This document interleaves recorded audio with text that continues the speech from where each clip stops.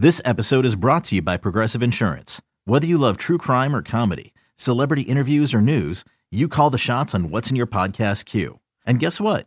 Now you can call them on your auto insurance too with the Name Your Price tool from Progressive. It works just the way it sounds. You tell Progressive how much you want to pay for car insurance, and they'll show you coverage options that fit your budget. Get your quote today at Progressive.com to join the over 28 million drivers who trust Progressive. Progressive Casualty Insurance Company and Affiliates. Price and coverage match limited by state law.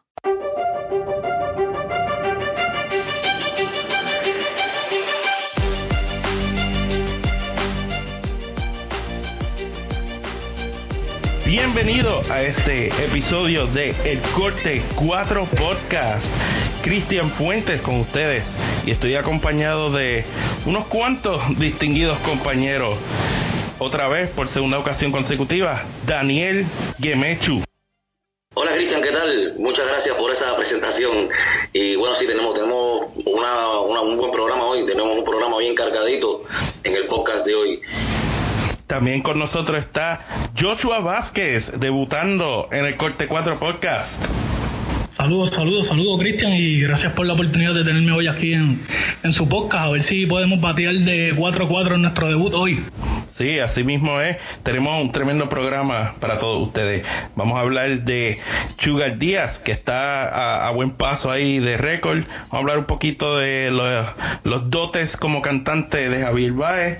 Vamos a hablar, en la línea de la música, vamos a hablar sobre algunas de las canciones que los bateadores usan cuando entran. Es un tema divertido siempre. Y también vamos a tener una entrevista especial que hizo nuestra compañera Amanda Rivera con José Altuve. Así que nada, con más nada que añadir, pues vamos arriba con lo que vamos a hablar. Sugar Díaz, el tipo está matando, no hay otra manera de decirlo. Eso es correcto, el Sugar Díaz está matando como diríamos muchos boricuas. Ayer logró su salvado número 34, está a 4 del récord que hizo Francisco Rodríguez en el 2008. Y ahora les tengo una pregunta a todos ustedes. ¿Lo logrará Sugar Díaz? O sea, queda básicamente una semana, por decirlo así. ¿Logrará llegar a ese récord? Esa es una muy buena pregunta. El récord es 38 para el juego estrella. Fíjate, lo que ha ayudado a Sugar Díaz es que parte de lograr salvado también vuelve un poco de suerte, porque tiene que estar con el número mínimo de ventaja, ¿verdad? Y como los marineros siempre están jugando los juegos bien cerrados, pues a él le toca el turno y ha hecho el trabajo, Daniel. Miren, yo creo que Sugar Díaz es como dice Cristian, tiene que ver mucho con los marineros y cómo llegan los marineros al final de cada juego. Y además que los marineros están jugando un buen béisbol, y por eso es que Sugar Díaz tiene muchas posibilidades de romper. Yo apuesto a que Sugar Díaz rompe el récord, o por lo menos lo iguala. Yo soy de los que piensan que Sugar Díaz tiene condiciones para eso. Y bueno, ya digo, lo mismo que decía Cristian, tiene que ver mucho con la actuación de los marineros y cómo llegan hasta el final de cada juego, y entonces allí veremos qué pasa. Ahora, pero ¿qué tal si redondeamos esto un poco mejor para el juego de estrella? Ponle 38 de récord. ¿Qué tal si llega a 40? Bien a los Juan Igor González 100 en el juego estrella en el 98. Ese número redondo suena bonito. Suena bonito para todos, claro, para los boricuas más, pero es difícil, no es un asunto fácil llegar a 40 salvados así antes del juego de estrella. Y bueno, si lo lograra, y ojalá que lo logre, porque eso es sería un orgullo muy grande para todos los latinoamericanos. Ya viene una segunda parte de la temporada que, como todos saben, cansona, como decimos los cubanos. Sí. Es agotadora, y hay que ver cómo está la preparación física de Sugar, y bueno, todo lo que está detrás del juego de béisbol y de un cerrador con las condiciones que tiene él. Y algo que lo ayuda mucho a él es en la parte mental, ¿verdad? del deporte es la actitud. Chugal Díaz, Joshua, él sale con una actitud, con mucha, como decimos los puertorriqueños, mucha pompiadera, y el tipo viene con mucho ánimo, y eso trabaja en la mente de los bateadores. Sin duda alguna, eso lo pudimos ver en el Clásico Mundial. Exacto. El juego contra Holanda, que ese juego básicamente es inolvidable para todos los puertorriqueños, yo creo que para todos los latinos que vieron ese juego. Y Chugal viene de un barrio, Chugal viene de Naguabo, barrio de Aguabo, que yo sé que todas esas personas allí están bien contentas con él. Incluso hace poco le hicieron un mural en una tienda allí con la cara de él y la gorra del Clásico Mundial. Pero básicamente no solamente los boricuas, yo creo que todos los latinos tenemos ese coraje, incluyendo, podemos hablar de los mejores cerradores que han habido en la historia. Keirot, venezolano, Mariano Rivera, panameño, Chapman en la actualidad. ¿Ustedes me pueden decir qué tienen los latinos en sus brazos? Ese es el fuego del Caribe, Joshua, es el fuego del Caribe, no hay nada más. Mira, con relación a Sugar, yo disfruto mucho cuando él se enfrenta a sus compatriotas. Cuando se enfrentó con Lindor, cuando se enfrentó con Javi Baez, y es no sé cómo le dicen ustedes los boricuas a ese intercambio, a esa interacción entre ellos, pero es muy rico verlo, sobre todo nosotros los amantes del béisbol, verlo riéndose, verlo, porque al final son rivales, tú sabes. Correcto, esos son dos gallitos de pelea enfrentándose, y no hablamos mucho de eso, que a Chugal le encantan los gallos. y les tengo una pregunta, esto es sin poner el corazón en la decisión, en estos momentos, ¿cuál sería su cerrador? Si tuvieran un equipo, ¿cuál fuera su cerrador? Importante, Daniel, cero corazón en la decisión. No, yo te voy a decir una cosa. A mí eso no me lo puedes pedir, porque yo siempre te voy a decir que Chapman, tú sabes. A mí me puedes preguntar, yo soy neutral para esas cosas. Bueno, entonces, ¿cuál serían sus cerradores? Díganlo, tíralo en medio. Wow, cerrador ahora mismo, un poco... Hay muchos buenos. Porque el mismo Harold Chapman tiene una efectividad mucho más bajita que la de Edwin Díaz. Sí, bueno, él está teniendo un mejor año, pero si yo fuese a escoger entre esos dos, que son de los que hemos hablado, Chapman, la experiencia pues habla un poquito más en mi ojo ahí, ¿no? Y pues yo creo que Chapman cogería mi voto, pero la realidad es que no perdemos con ninguno. Tengo que diferir contigo ahí. Chapman, su experiencia sí en las series de campeonato, pero no podemos olvidar el jonrón que le dio Davis en la serie mundial, y en la serie de campeonato Correa también, que le dio un... No, espérate, Joshua. Tú dices que no pongamos corazón, pero tú también pones corazón. Tú me perdonas a mí, pero la espectacularidad de Chapman cuando va a lanzar en un noveno inning, eso no la tiene ningún cerrador en las Grandes Ligas. Bueno, cuando tú la bajas a 103 millas por hora. eso. El otro día lanzó 104.4. Es una cosa de otro mundo. Chach. Entonces, bueno, yo no voy a decir nada, porque el mío es Chapman, Joshua, tú sabes. El mío es Chapman. Yo sí pongo el corazón.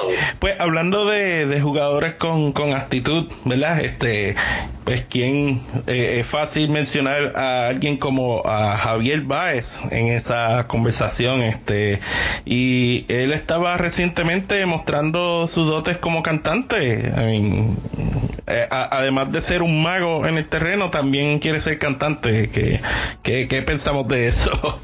Sí, eso es correcto. Ayer también tuvimos una nota en el blog de la página de Corte 4, donde resaltamos que Javier Baez tiene... ¿Quién dice aquí que todavía que nadie utiliza ringtone en su teléfono? Pues también equivocado.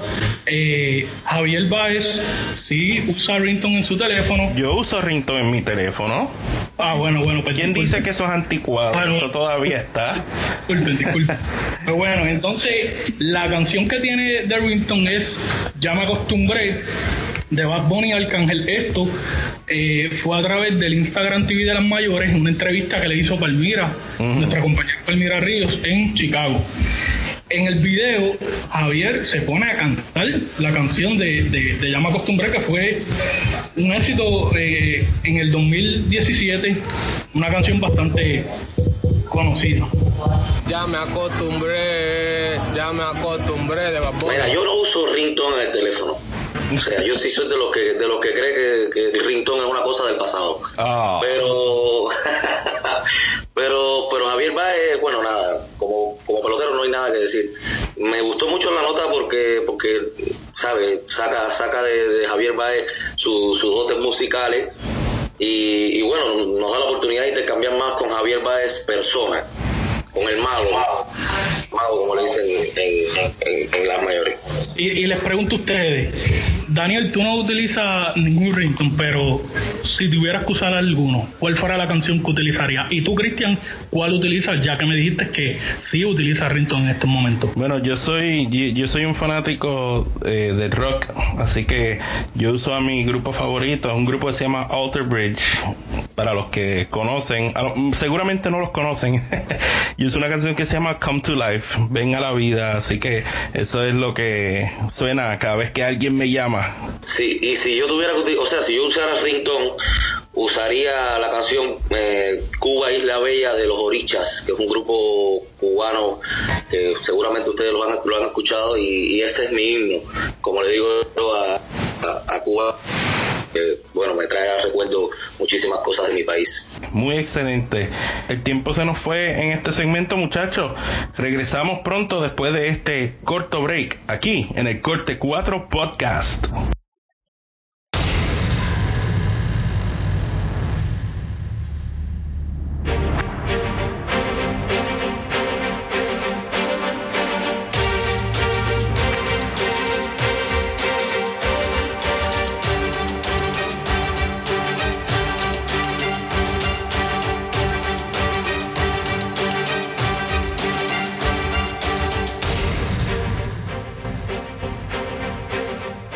Ya estamos de vuelta en el Corte 4 Podcast y vamos a hablar de las canciones que usan los bateadores cuando suben. Joshua, tú eres la autoridad en esto. Sí, tenemos una pequeña lista que sacamos de algunos jugadores de las canciones que utilizan para ir a batear en los diferentes estadios. Comenzamos con Yulieski Uriel, utiliza la canción de Mi Gente de J Balvin. Javier Baez, que tiene Ya me acostumbré de ringtone en su teléfono, también tiene a Chambea de Bad Bunny, quiere decir que es fanático full de Bad Bunny. Eduardo Escobar, jugador de los Twins, tiene Escápate conmigo de Wisin. Eddie Rosario, Chambea de Bad Bunny también, o sea que Bad Bunny está sonando en casi todos los estadios de las Grandes Ligas. José Ramírez tiene a Lo que yo diga de El Alfa. Y José Iglesias tiene La Gozadera de Gente de Zona. ¿Ustedes saben algunas canciones que utilicen otros jugadores? Sí, mira, fíjense la concordancia que existe entre los jugadores y los autores de las canciones que ellos quieren en su presentación.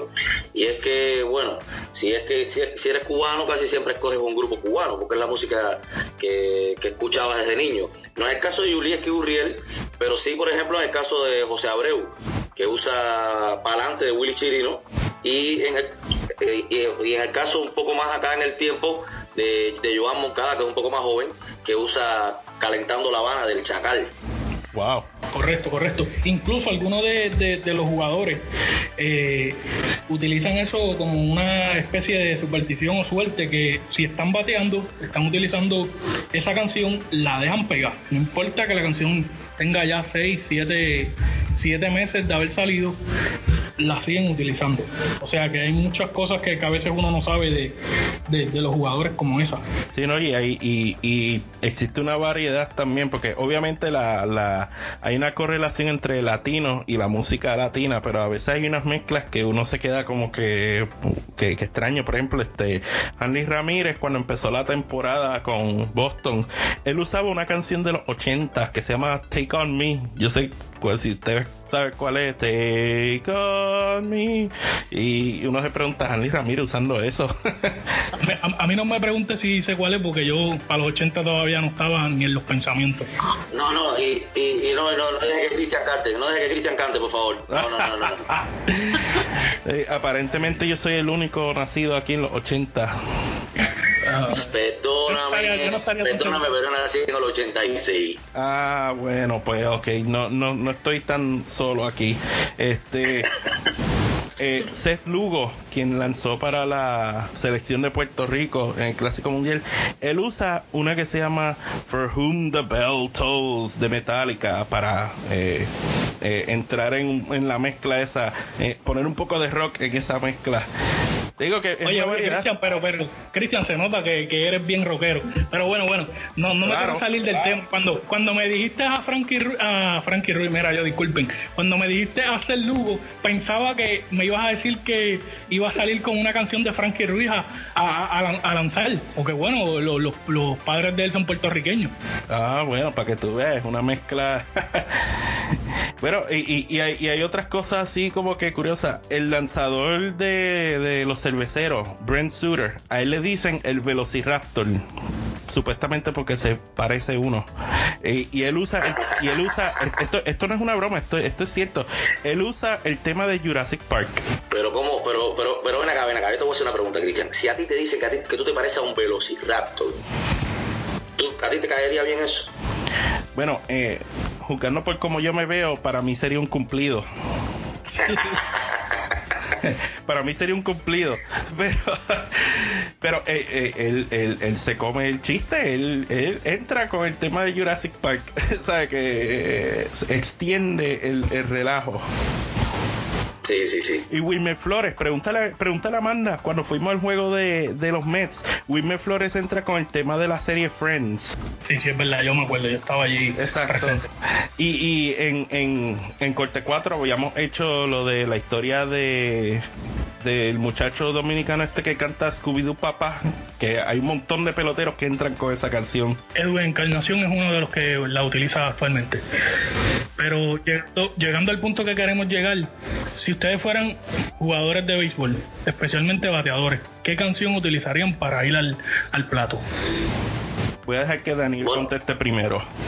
Bueno, en primer lugar déjame decirte que si fuéramos jugadores de béisbol de las mayores, porque yo soy jugador de béisbol. Pero no de las mayores. Sí, no, okay. Es un chiste. Mira, yo utilizaría, La vida es un carnaval de Celia Cruz. Tremendo. Representa muchísimo para mí la canción de Celia y bueno, el legado que nos dejó a los latinos y bueno, por supuesto a los cubanos. ¿Y Cristian? Ok, yo como que voy a darme el toallazo yo mismo y voy a la misma que uso para Rington. Alter Bridge, Come to Life. Ya lo sabía. O sea, ya lo sabía. Eso ya estaba en mi mente que iba a ser esa.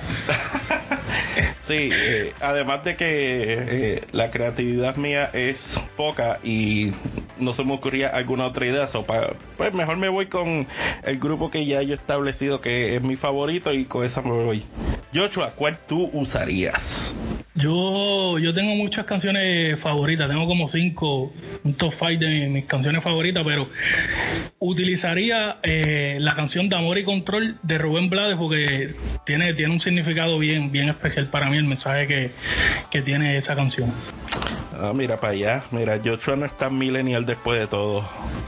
Yo pensaba que iba a salir con una canción de Willy Colón.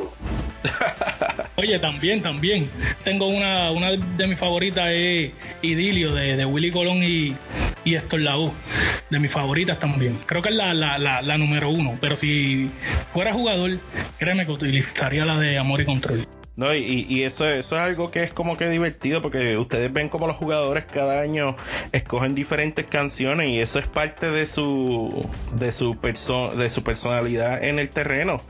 Como imagínense sin que entren sin música. Eso es algo que ya a esta altura no lo podríamos ver. Oye, ya he dicho siempre que lo mejor de este mundo, obviamente después de las cosas principales, los deportes, especialmente el béisbol y la música, son dos cosas fundamentales en este mundo. Miren, no recuerdo exactamente cuándo fue en los últimos años recientes. En la NBA hubo un juego que se hizo la iniciativa de no utilizar música, y lo único que se escuchaba pues era el ambiente en la cancha de los jugadores, y los mismos jugadores decían que era extraño jugar sin la música en el fondo. O sea, que ya es una cosa de costumbre. Uno no puede imaginarse en el Wrigley Field ahora bateando número 9 Javier Báez y no hay música. A esta altura sería extraño. Los tiempos cambian. Pero eso también, Cristian, ayuda al fanático a identificarse con el pelotero, ¿me entiendes? Por ejemplo, cuando yo asisto a un estadio y ponen una canción, o sea, ponen un walk-off song de alguno de los peloteros cubanos, uh-huh. Pues yo me levanto y aplaudo. Es algo más como que te ayuda a conectar con el pelotero y Exacto. Con el juego de béisbol. Exacto, como mencioné, es parte de su personalidad, es parte de su de cómo uno se identifica, absolutamente. Cristian, volviendo al tema tuyo que mencionaste, el juego de NBA donde no se utilizó música. Uh-huh. Para los años cuando jugaba Roberto Clemente, que no se utilizaba nada de eso, ¿con qué canción ustedes creen que Roberto Clemente fuera a batear? Wow. Está difícil. No, me la pusiste dura, como decimos en Cuba, me la pusiste dura. Sí, está difícil porque Roberto Clemente jugó su último partido 15 años antes de que yo naciera, y ya ahí no.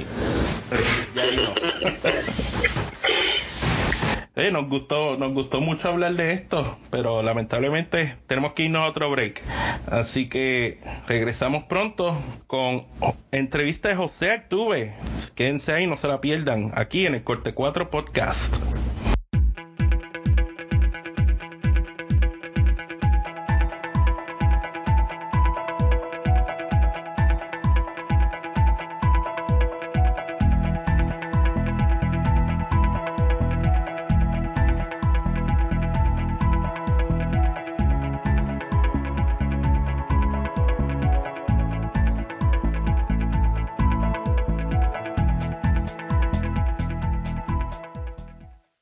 Ya regresamos y tenemos ahora la entrevista especial con José Altuve. Joshua, te abro el piso.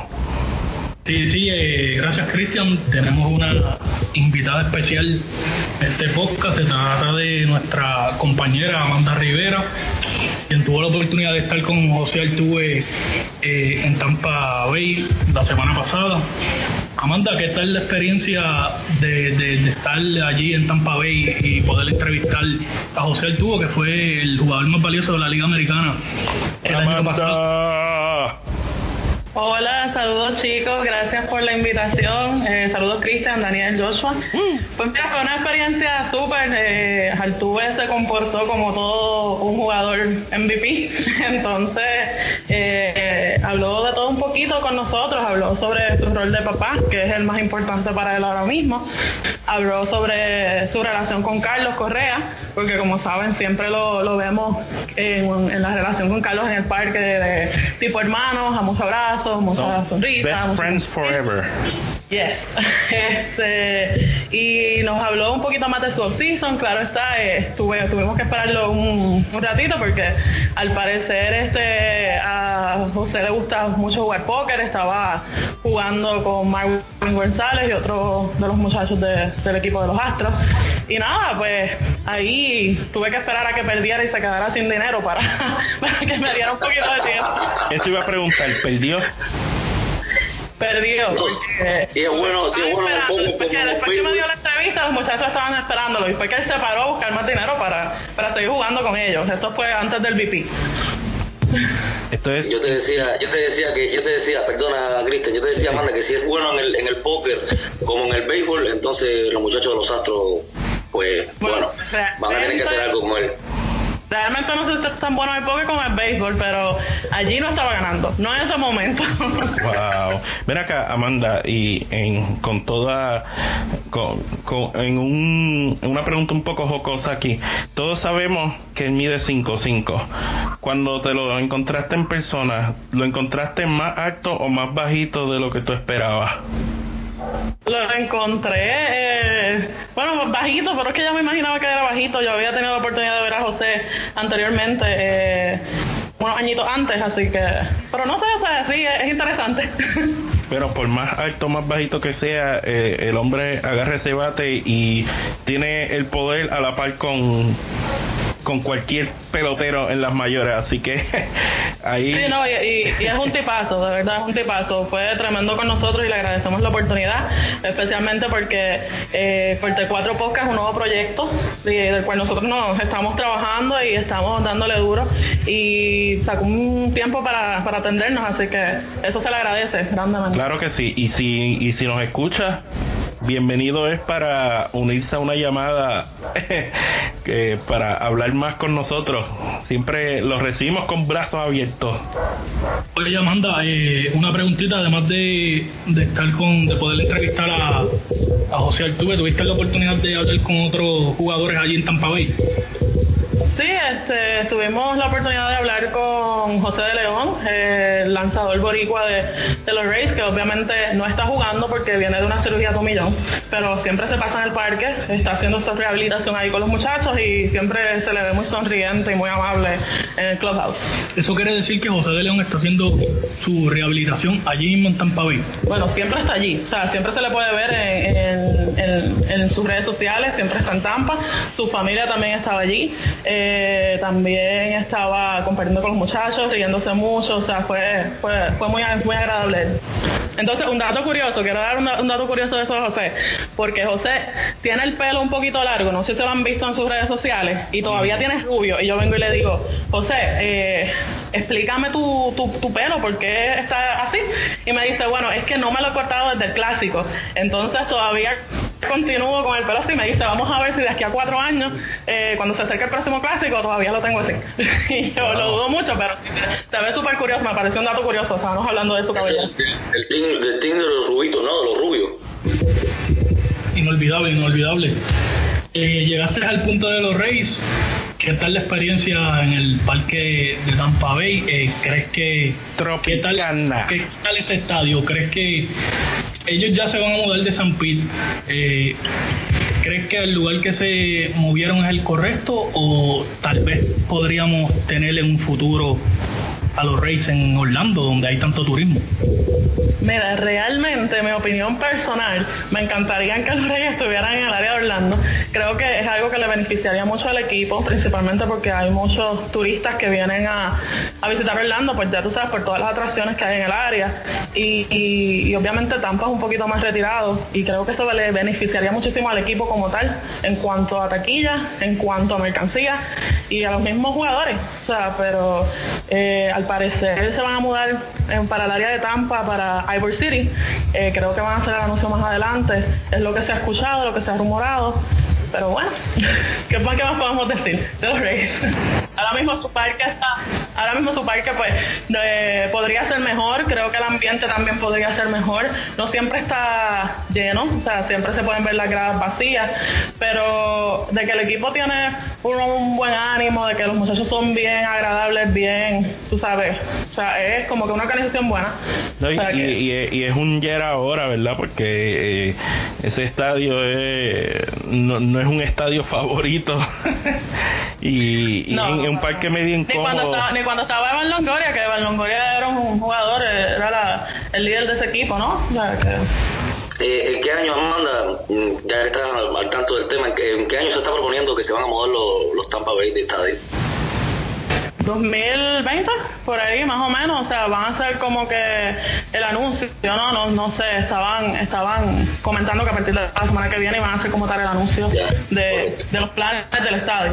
O sea, todavía no se han dado más detalles.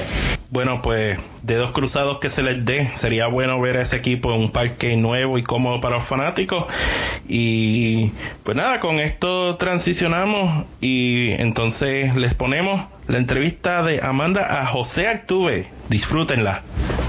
Hola amigos de Corte 4, nos encontramos con el jugador estrella de los Houston Astros, José Altuve. José, ¿cómo te encuentras? Estoy bien, gracias a ti por la oportunidad de la entrevista. José, esta entrevista es un poquito diferente a lo que es el béisbol. Queremos saber un poquito más sobre ti, queremos saber que nos cuentes cuál es uno de tus hobbies favoritos. Hobby favorito en este momento es ir a mi casa, compartir con mi hija, ver alguna película con ella, llevarla al parque, cualquier cosa que tenga que ver con ella, junto a mi esposa. Creo que la pasamos bastante bien llevando a la niña a comer helado, al parque, viendo películas, cualquier cosa que sea en familia. Cuéntanos un poquito más de ese rol. Tu niña es hermosa. ¿Qué te ha parecido? ¿Qué te ha cambiado la vida la paternidad? Sí, bueno, creo que gracias a Dios me dio ese regalo que todo padre quiere, que es un niño o una niña. En mi caso es una niña. De verdad la disfruto bastante día a día. Trato de compartir con ella. Sabemos que el schedule de nosotros es un poco complicado. Nos vamos de la casa, a veces estamos, y pues el tiempo a veces es limitado, pero trato de aprovecharlo en todo momento. Y creo que un hijo siempre no te hace la vida más fácil, pero de alguna u otra manera te da esa alegría todos los días. Hemos visto un tipo de hermandad que tú tienes con Carlos Correa, algo bien especial, algo que se disfruta, que se puede apreciar. Todos los fanáticos lo podemos ver, desde el terreno. Cuéntanos un poquito cómo es esa relación de ustedes. Bueno, creo que es una relación bastante abierta, que no solo la desarrollamos dentro del terreno, sino también fuera. Creo que la base es la comunicación. Carlos y yo hablamos bastante, ¿sabes? De cualquier cosa, de la vida cotidiana.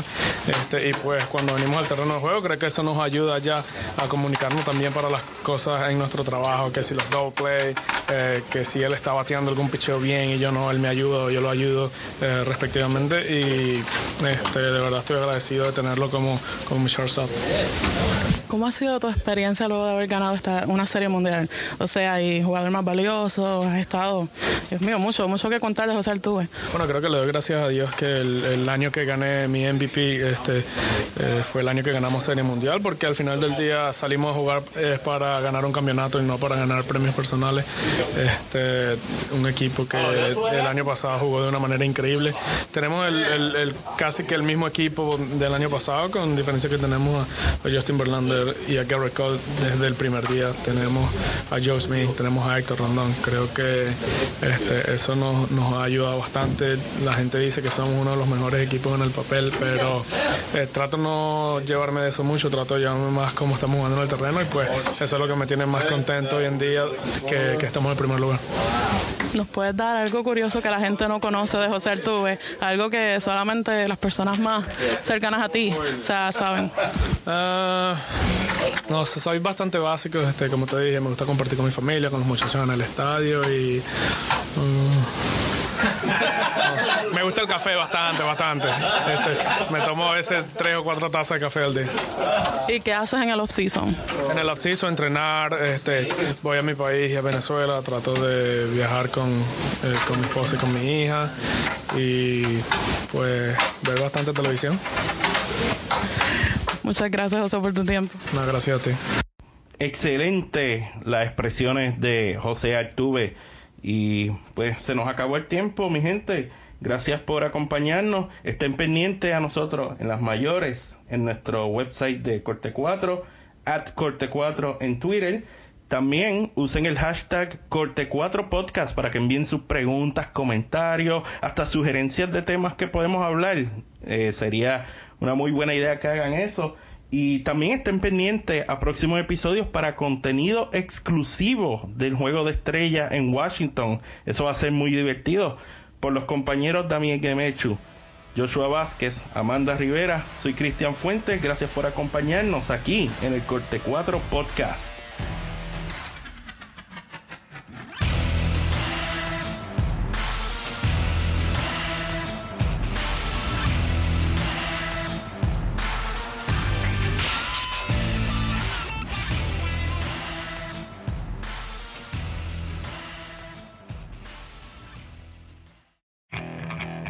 Okay, picture this.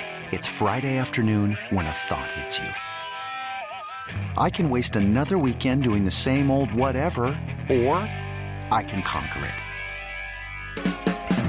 I can hop into my all-new Hyundai Santa Fe and hit the road. Any road. The steeper, the better. Because my all-new Santa Fe is available with H-Track all-wheel drive, so I can hit the trail without a worry in the world. Heck, with 3 rows and best-in-class rear cargo space, I can pack the whole family in with all our gear.